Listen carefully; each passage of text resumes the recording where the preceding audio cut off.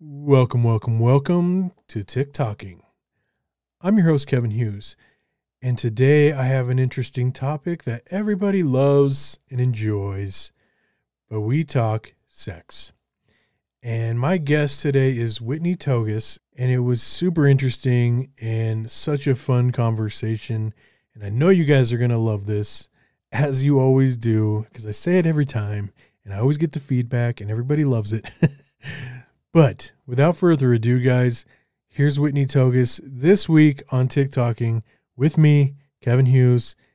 Enjoy. TikToking,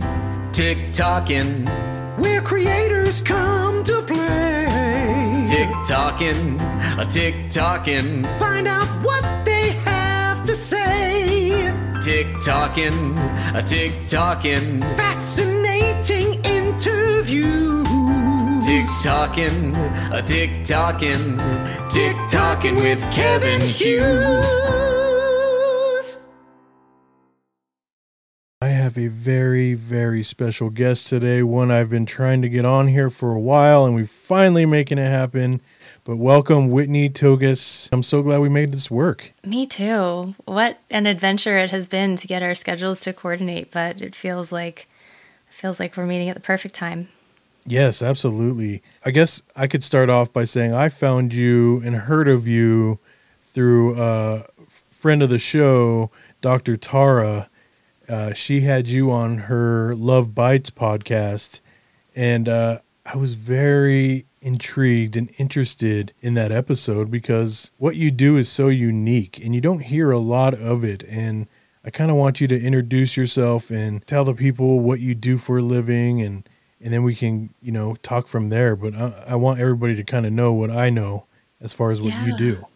I'd be happy to share that. So the episode that you heard me on, I Love Dr. Tara, was an episode about life-changing orgasms. And that's a big part of what I teach in my work as a pleasure and intimacy coach. I work predominantly in that capacity with women and humans with vulvas, teaching them how to experience this incredible pleasure that all of them have access to and that none of us are really taught that we have it. There are a lot of people who still think a lot of the things their body has capacity to experience either doesn't exist or is a myth. So I educate women and people with vulvas in their own pleasure that is their birthright. Apart from that, I also work with transgender women as a voice and expression coach. But as we were introduced, it was through pleasure and intimacy, and I'm always delighted to share and talk about that. How does one get educated in that field? I mean, first off, I guess what gave you that interest to learn it? And then it seems to me like a lot of it's like a hands-on type of stuff, right? Like you can read about it, but you kind of have to learn it through physical touch yourself, right? To make sure that the practice actually works. Yes, and the practices that I teach really extend beyond just physical touch and technique. A lot of it is energetic, spiritual work, really. And I think that that's one of the biggest gifts that our sexuality offers us as people is this transformative healing power. Yes, it feels amazing and it's so rich and so potent.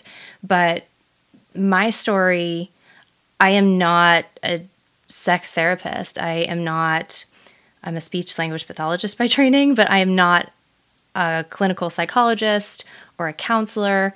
So I don't come to it from that area of expertise. My introduction to this work was really through my own lived experience and learning what my body is capable of. And then through conversations with other people, learning that I'm not the only one who didn't know this. Most people I encounter do not. And what a travesty that this isn't widely available knowledge, because it's been completely transformative in my life and the lives of clients I've worked with who've learned these practices and principles. And it's, sexuality in general is really something that is shushed in our culture. Right. So my journey has been in first confronting the shame that is alive in me. All of us have it, right? Especially around sexuality. And learning how to move through it, move past it, continuously healing it, and how to tap into this incredible well of pleasure, not only for the physical gifts it offers, but truly the soul expansion and the emotional healing that I have found through it, that my clients have found through it. And just continually learning through my own experience, through experiences of my clients and what they've shared, and really just discovering, more so being taught than being taught. It's been about discovering. And speaking of discovering, how did you discover that this field was actually available for a business like you have? I attended my first tantric workshop about a decade ago. And I had read some articles about it. It wasn't an explicitly sexual event, but it was very intimate, the most intimate experience I had ever had to that point in my entire life. And it was with strangers. It was like 4 hours of intense eye gaze, and it was uncomfortable as fuck. So I saw these are people, and I loved it. Like, I adored it, Kevin. I wanted so much more. It was so deliciously uncomfortable. So I saw these people doing this as their life's work, and I recognized something was calling me to this path. I didn't know yet what it was, how it would unfold, but the breadcrumbs and the stepping stones sort of appear. Shortly after that, I found the work of a woman named Kim Anami, who is prolific in this field. Her work is incredible, and I started reading some of her offerings and reading her articles, and then just sort of snowballing from there. In the course of 10 years, I've gone to multiple other workshops and read countless books, and God only knows how many hours of podcasts and audiobooks I've consumed. I just became voracious in my consumption of this information and in exploring in myself and with partners that I was with, these aspects of myself that I wasn't taught were there. So I didn't start it from a perspective of desiring that it be a business. In fact, I resisted for a long time going public with this and making it something beyond just myself, until the calling became so strong that I couldn't do that any longer and feel an integrity. It's sort of lived shadow work to do this and to teach this. And something that I need to heal in myself is brought forth in the teaching of it. It's been really, really incredible. It's so interesting. Like, when it comes to something like this, like you said earlier, it's very hush hush.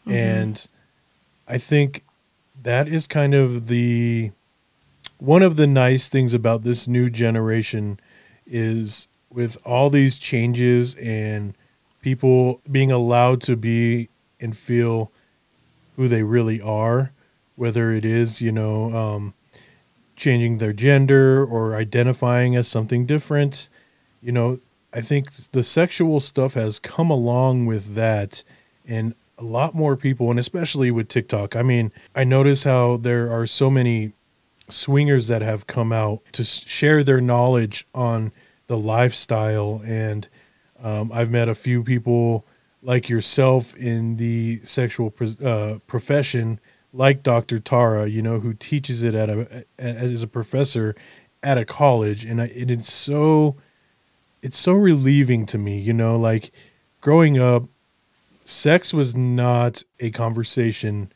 that was had in my household.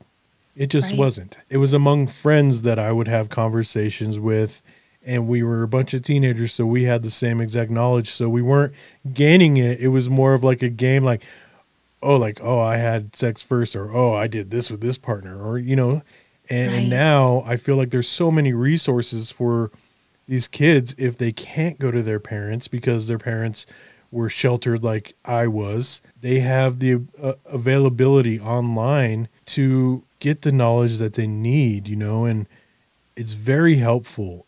And I'm curious with you, since you've started this new journey in this profession, with your sex life, ranking it from 1 to 10, what has been the change, what you didn't know to what you know now when it comes to sex? I'm continuously learning along with every other human on the planet. I will never reach the pinnacle of all there is to know about anything, inclusive of sex and sexuality. Mm-hmm. But the work that I do and what I teach, it continues to deepen all aspects of my life, not just my sex life, but my relationships are deeper, and my trust in myself is more unshakable.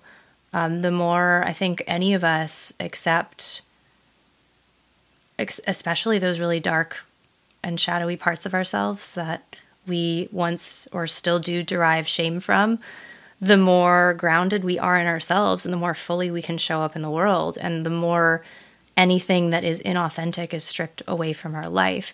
That's certainly true in sex, but it's a ripple effect. It's true in my work now. It's true in my friendships. It's true in my relationship with my child.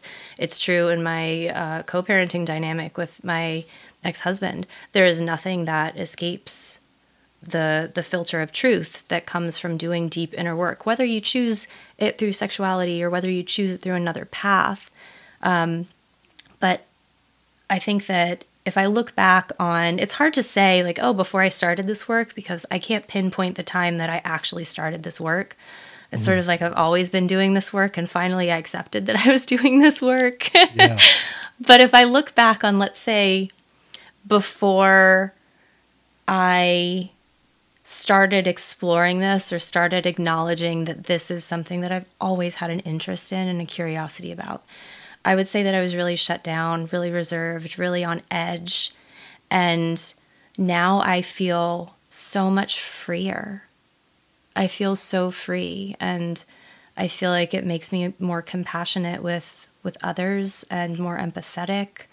I feel like I'm a better human in general. And like, sex life before that initiation was like baseline, and now it's just in a different stratosphere, and it just keeps expanding and changing and growing, and there's continuously more to experience and discover, which is what I really want to teach people, that there's really no ceiling. Yeah. I guess with what you teach, is a lot of it meditation? So a lot of it is embodiment based, which can be, it is a form of meditation. So when I think of meditation, I think of intentional presence. And that can be done, it's seated meditation. That can be done in, different forms of movement-based yoga. That can be done in dance. That can be done in how we eat something. So a lot of it is meditative based from the perspective of bringing presence to any given moment. That's really foundational to what I teach, in fact. But the types of work that I suggest to my clients don't necessarily involve what a lot of people think of as meditation. When I know for me, if I think meditation, the image I have in my head is someone seated on a meditation cushion, even though that's not my definition. That's just the visual I have. But bringing presence to a moment, bringing presence to a physical sensation, and learning how to amplify that moment is really at the core of what I teach. Do you work with both male and female? I work with all gender identities and all sexual orientations. I've worked with couples. I've worked with non-binary individuals. The work that my signature program, School of Sexual Sorcery, combines foundational practices and principles to experience this pleasure amplification and this incredible healing I've described for humans with vulvas specifically. But in my one-on-one work, I work with all sorts of people, not necessarily on pleasure, but in cultivating deep safety in their relationships and making their sex lives, whatever genitalia they have, as incredible and transcendent as possible. So when I heard you on the other podcast, you explained kind of like you went into detail about the orgasm and how you can basically make it more intensified. Is that correct? Now, do you do the same thing with males? So, men who find me and choose to work with me come to me to work on mostly emotional safety and building connection. Intimate connection is something that I think in our culture, men are beginning to wake up and women are beginning to wake up to the fact that men are conditioned really to shut down parts of themselves that are necessary to build deep, meaningful, and enriching emotional connections. So a lot of the men that find me and desire working with me are actually not seeking working on sex. That's really the pathway that men are prescribed for finding intimacy a lot, is you can have sex and that's how you can feel intimately close to someone. What they're searching for rather is experiencing intimacy outside of sex. So if a man does come to me desiring working specifically with sex, that is not my lived experience, and that's not what I'm best suited to address. So I have a host of other coaches that I refer out to for that, who are much more equipped to help a man navigate that in a way that I would not be in integrity to do. In my podcast here, I have about 60% female listeners, actually. And so I know a lot of them, maybe who haven't heard you before, are curious on the orgasm stuff. Like, can you kind of explain what you do and how it affects each person and basically what they get out of taking your class and all of that? Absolutely. So when a woman recognizes the power, and I say woman, person of any gender recognizes the power within their body, but especially women because of how we are conditioned and the generational trauma that comes pre-programmed in us. When a woman discovers and reclaims the power of her body and her pleasure, it is life-altering, completely transformative, and it changes how she feels about herself. It changes how she shows up in the world, and it changes how she engages in all of her relationships. It also, blows open her capacity to experience this transformative pleasure that a lot of us don't scratch the surface of because we're not told it even exists. So when I talk about orgasms, there is in our culture, I think, this expectation of sex as a performance, or, and I've heard in some interviews I've done, hosts ask, well, how do you achieve whatever kinds of orgasms?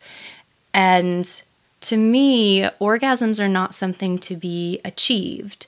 They are these incredible portals and opportunities for expansion and pleasure and union with the divine, whatever you want to call it, that we can invite and be open to.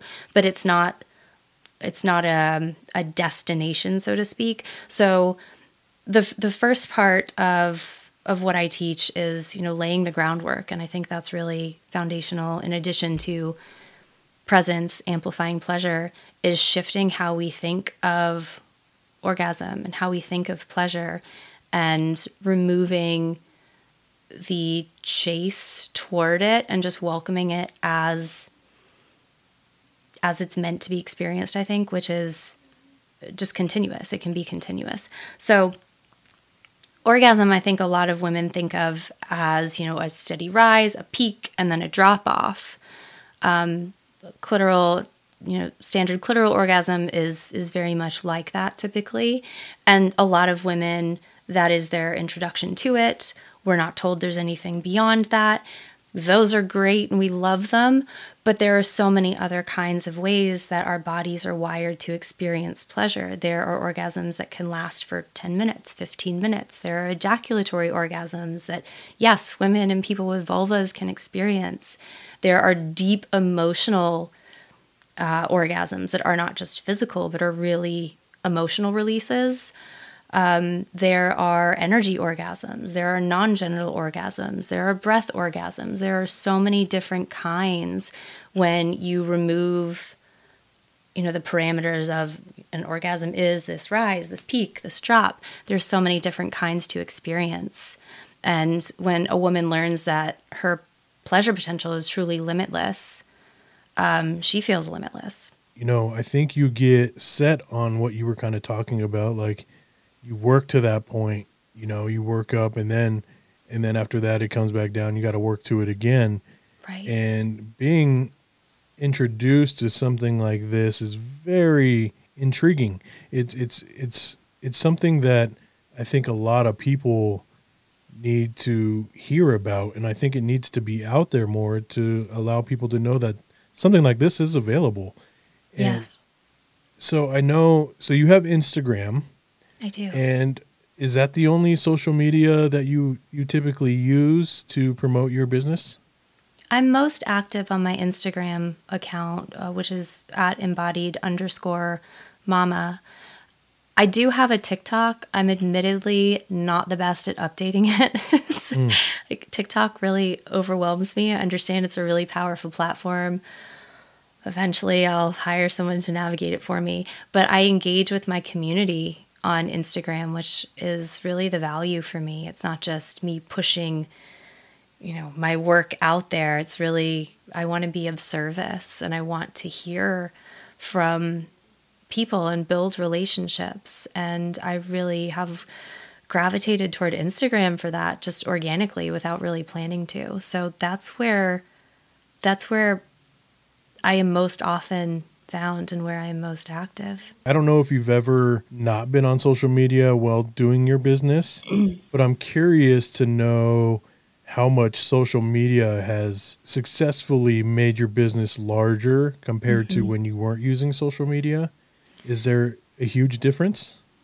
There are so many factors, not so many, there are several factors at play. I do think that social media has been a driver only because it allows that personal connection. And I think people really want to, if they're going to invest in a program like mine or any other coach's program, what they're investing in is the transformation that they're going to get. And they're putting their money behind one person. There are thousands of people probably who do something similar to what I do. The reason people are drawn to me is because of the unique energy that I bring, the unique perspective I have, just like any other coach. The coaches I work with, my business coach, there are so many business coaches, and I chose her specifically because I resonate with her. There's an energy to her that's really compelling to me. And I think that Instagram as a platform, especially for this work, has allowed that energy to be more easily conveyed than some other platforms. I do podcasts, I host workshops. There are other ways I connect with people, but Instagram has really allowed me to be introduced to opportunities and people I otherwise would not have been. Now, do you face a lot of individuals who come to you and are very shy about certain topics, and they have trouble, I guess, explaining what maybe their difficulties are or what they're lacking in certain like sex part of their life? Or if they do, how do you get them out of their comfort zone to make them feel okay with talking to you about anything and everything? I don't really. I mean, the people who are attracted to this work already have a curiosity within themselves, or have been following me or other people doing similar work long enough that they recognize something within them is being pulled toward this despite it being uncomfortable, much like I did all those years ago. So by the time that they're ready to invest in something, even taking that initial step of like booking a call and stepping into a container of having a conversation with someone who is comfortable talking about it, gives someone permission to acknowledge this part of themselves and to feel safe and accepting of that part of themselves, and then investing in yourself, like putting money, putting energy behind an intention is really energetically powerful. So anyone who's willing to do that, I feel like is already past the point, at least in my experience so far, is already past the point of having reservations. I will never try to persuade anyone into working with me. I am here to serve the hell out of people who want to work with me and who are committed to doing this work, and I am deeply committed to them. And if it's not aligned or someone's not ready, that's totally fine. That is completely okay. And wherever they are on their journey, I support them, but I don't ever push anyone into opening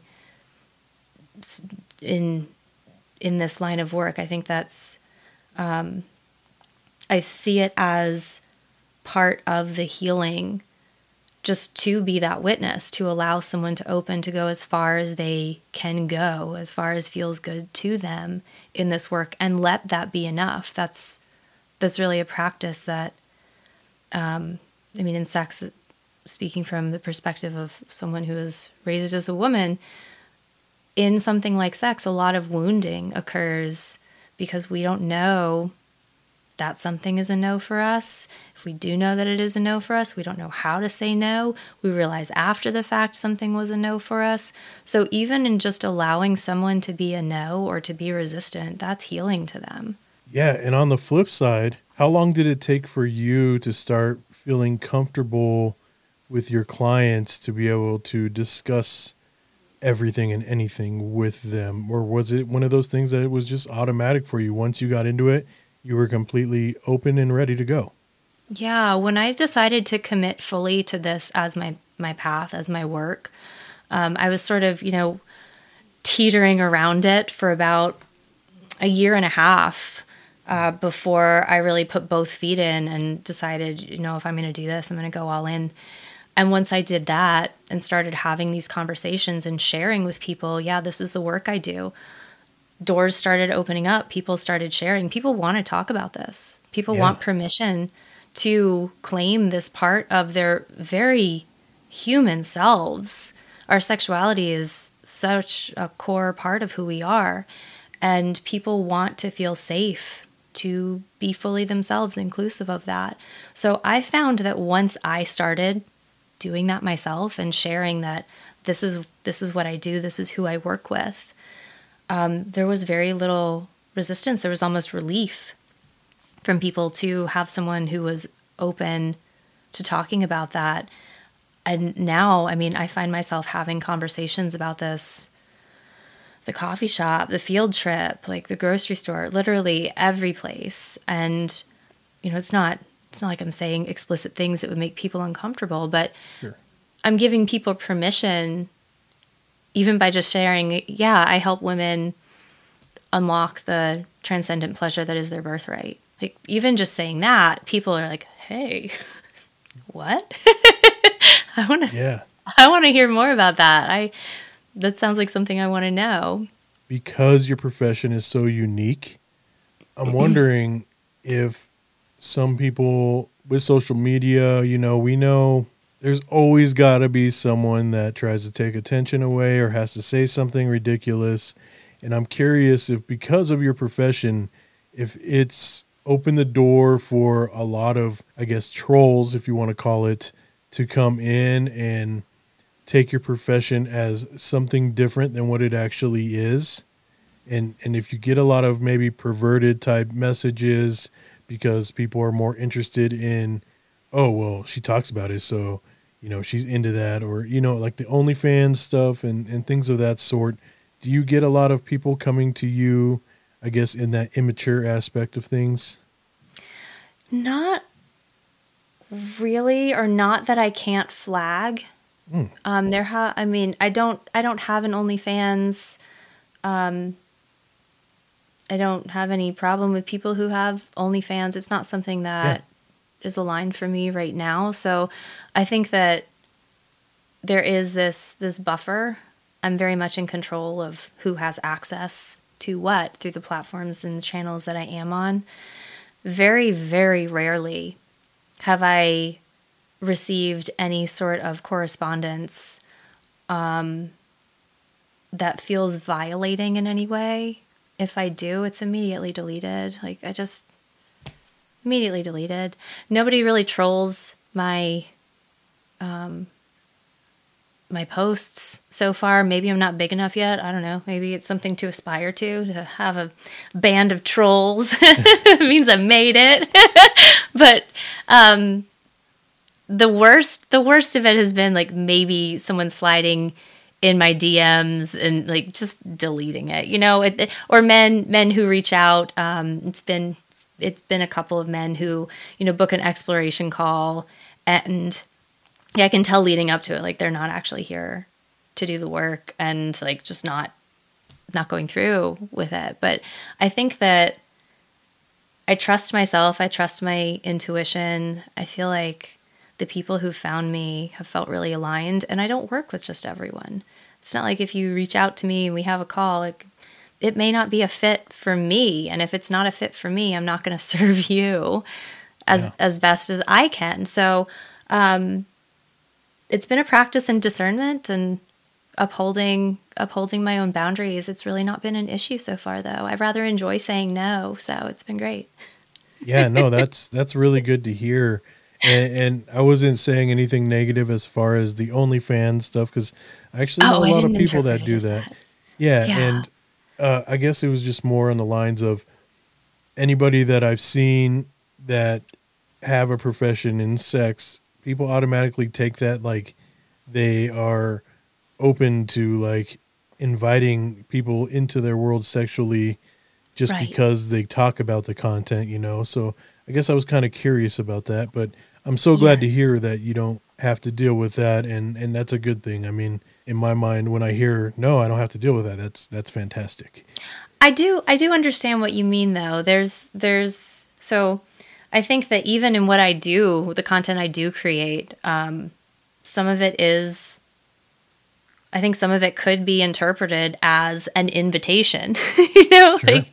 Like here's an invitation. This person is, and that's really not the intention behind it. Even something like OnlyFans, I see it more as a platform for self-expression, a platform for play, a platform to share, and not necessarily to receive anything or any attention in return, but just to be, just to offer the gift of your expression as a gift, and not necessarily as a beacon to attract any sort of attention, which I can see how some people, especially on platforms like OnlyFans, may receive that transmission of expression as an invitation to infringe upon someone's energetic or physical, hopefully not physical, boundaries.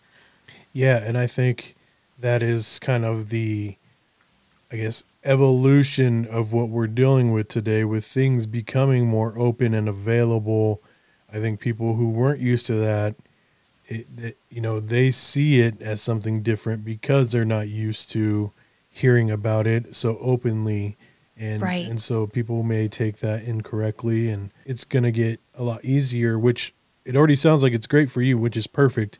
And I think it's going to get a lot better as time goes on, because people are going to, it's going to become the norm. It's not going to be the new thing, and that's important. I think everything takes time. Even I hear a lot about the transgender and stuff, and a lot of people are still trying to get used to that, because it was another topic that was so hush hush growing up, and it wasn't really accepted in the world, really.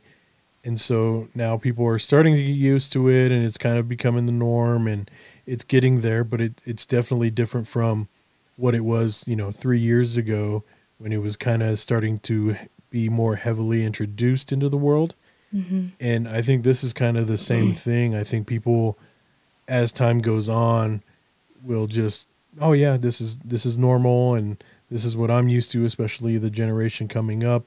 I think secrets aren't really going to be as much of a problem when it comes to sex and being open and telling people who you are and not, the old saying, they're in the closet, I don't think is going to be a term in the future, because it's just going to be who you are is who you are. And I think we're going in the right direction, definitely, when it comes to all of that. Yeah. So I just kind of wanted to get your feedback on what you've experienced being in this type of profession. Yeah. And I'm really glad to hear that it's going so well, and people are so accepting of it. Yeah, I think that's an interesting comparison you make to sort of gender fluidity, and how there are a lot of people for whom that's a new concept and something that has to be adjusted to. And for some people, there's a lot of resistance to accepting that as a reality. I think that it ties interestingly to your point about OnlyFans and anyone who's in a field related closely to sexuality. I think that there is this, I don't want to use the word objectification, but this commodification of, people who like use their bodies for expression, or who are different than what we collective, what someone thinks of as the norm. And that there's I see evidence of a shift happening toward humanizing, toward recognizing the humanity of these people, whether they are sex workers or whether they are transgender or gender nonconforming or non-binary, but in recognizing as a collective the very valid experience of these humans, that it's not a thing or, an object or a something different, but it's a human having a human experience, and sort of finding some tether of empathy between their experience and your own. I see evidence of that happening. And I grew up in such a rural type of community. I mean, in the middle of nowhere, there wasn't much of that at all. I moved out to LA and went, going to West Hollywood and living in Hollywood. I mean, I was fucking mind blown just because it was so different. And it was, basically what is going on in the whole world has been going on in LA for a long time. And seeing that in person, at first I was very shocked and unsure of everything, because I also grew up a Catholic, and in the Catholic religion, it's supposed to be bad, and like you're not supposed, that's against the Bible. And going through that experience, I really found myself being more accepting to it than what I thought I would be. It like I said, I was a little, shy about it at first, but then it became the norm, and now it honestly made a huge difference in my life, being able to know that something that I thought was bad and negative, because that's the way I was brought up, is actually has no effect on me. I guess I'm thankful for being able to have that experience, and because I couldn't imagine myself being the same way maybe my parents were or my grandparents were when it comes to that kind of disbelief. They were, everybody was brought up, oh no, it's not good. It's against the Bible. God made you the way you should be. And so it's really, I'm happy that I've been blessed to be so acceptive to people, and no matter what they feel they are or what they are or anything like that, Yeah, thank you for sharing that. I really respect that. I wasn't raised devoutly religious. I do work with clients who are products of purity culture and are overcoming that layer of indoctrination and shame. And I can empathize with people who were raised believing these things, that now as they're experiencing the world, they're having conflicting feelings about, how can this be true and this be my experience? How can the Bible say this about this friend of mine whom I know is such an incredible person and happens to be attracted to the same gender? Like, that doesn't, there are incongruencies that I think a lot of people are recognizing, and I feel for them, because it takes incredible courage to question something that you've held as true.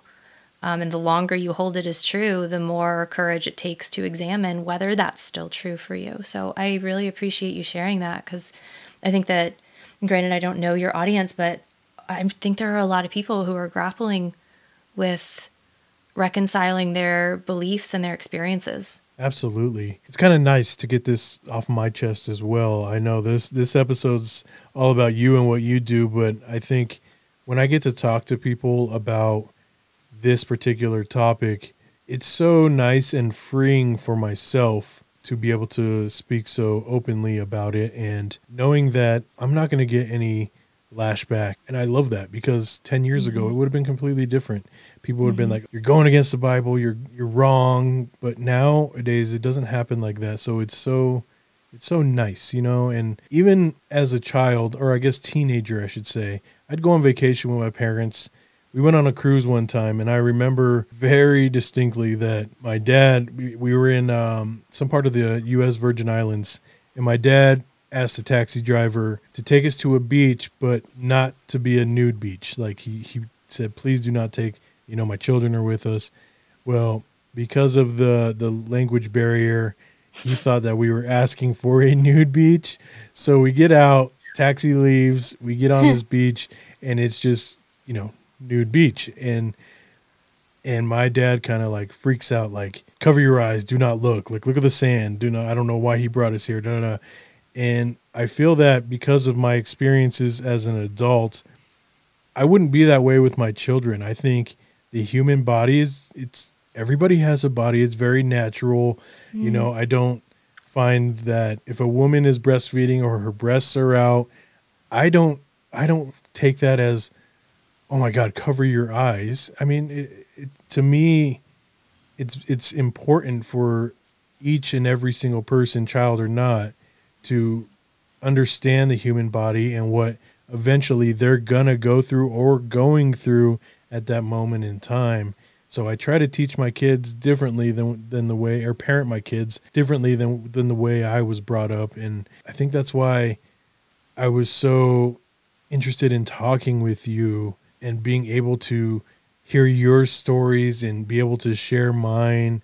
That way, if there are children, I don't think so, but children listening to this, that they'll understand that if they look or if they're interested in the human body, that's okay.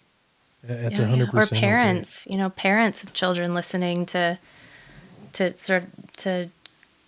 examine what they're teaching their children about it, about bodies and sexuality, and how their children will internalize that. I think that's incredible that you are approaching parenting as consciously as it sounds like you are in that area. I think that's beautiful. Yeah. Well, I want to talk about your business a little bit, and I guess, what part of the world are you in? I am in Metro Atlanta. I'm on the East Coast. Okay. So with your business, do you typically meet face-to-face, or do you offer online programming, maybe like something like this where it's Zoom or something of that sort to work with different clients, or do you prefer it to be in person? I work with clients all over.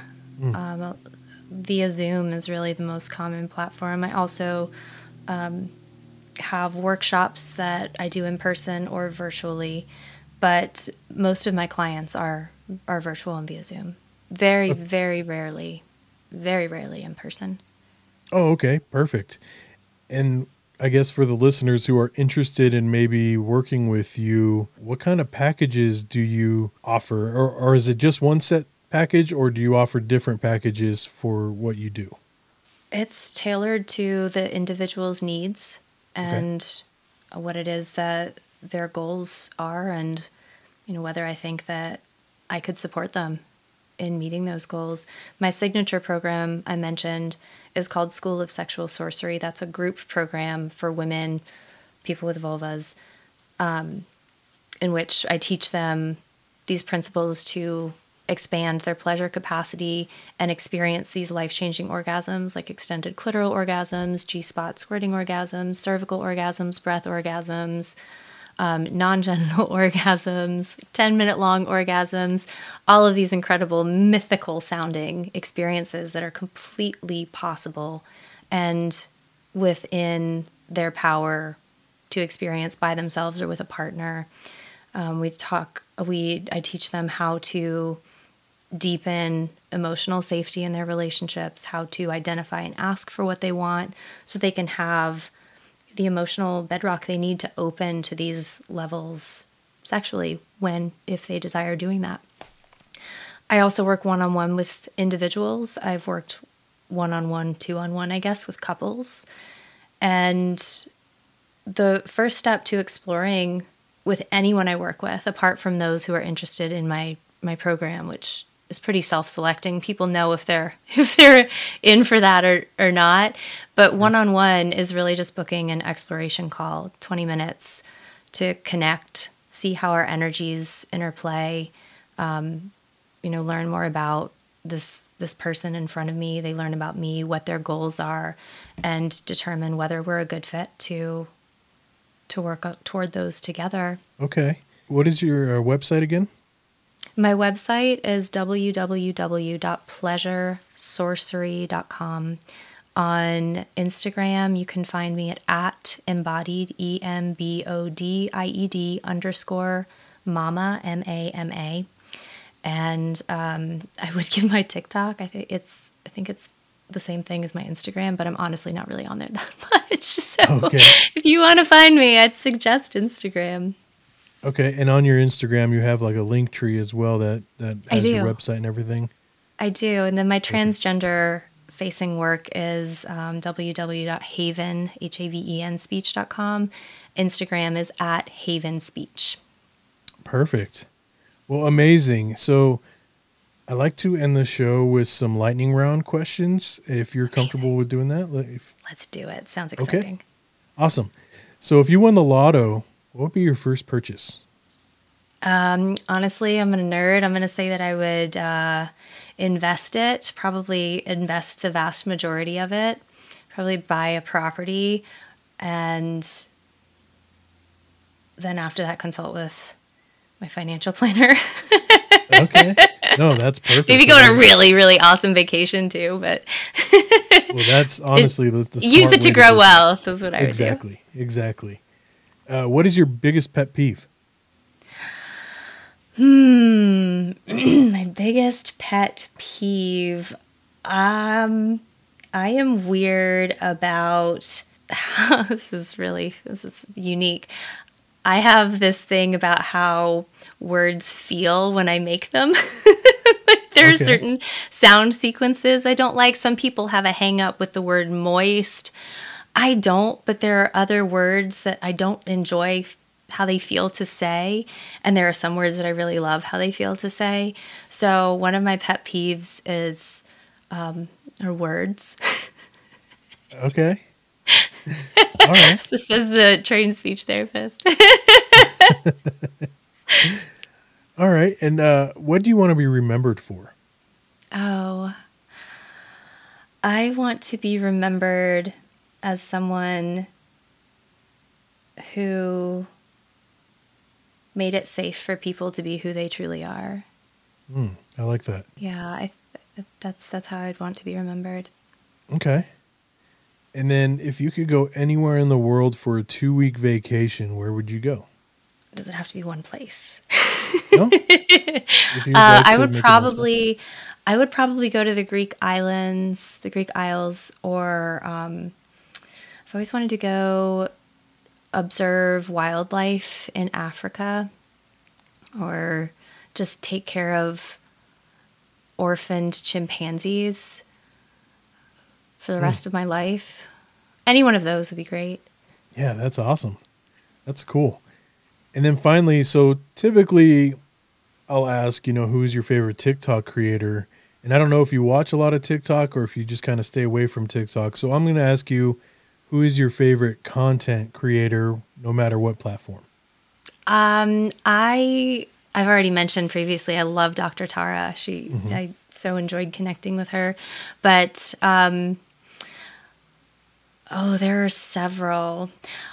I really love Sophia Spallino and the work that she is doing. She is a late-to-life lesbian and was raised very much in purity culture and has, I think, done such a beautiful job of documenting her journey in all of its iterations.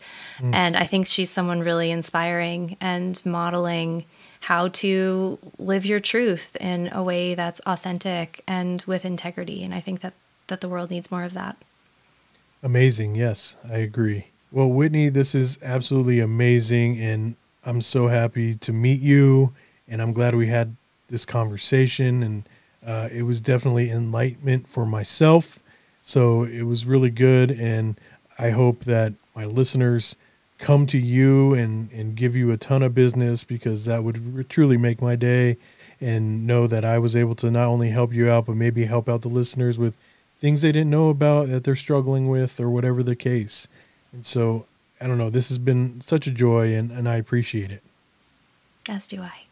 All right. Well, you have a good day, and we will talk soon. Thank you. Oh, bye-bye. Tick-tocking with Kevin Hughes. Hey. I hope you guys enjoyed that episode. And if you guys are having any questions or can relate to anything that maybe she can help you with, please reach out to Whitney. She's so fun and so polite and such an amazing woman. And I know that she would work well with whoever needs a help. And I hope you guys do that, because she is fantastic. So, as always, I'm going to have another fantastic guest for you guys next week. And if I don't see you, good afternoon, good evening, and good night. Bye-bye now.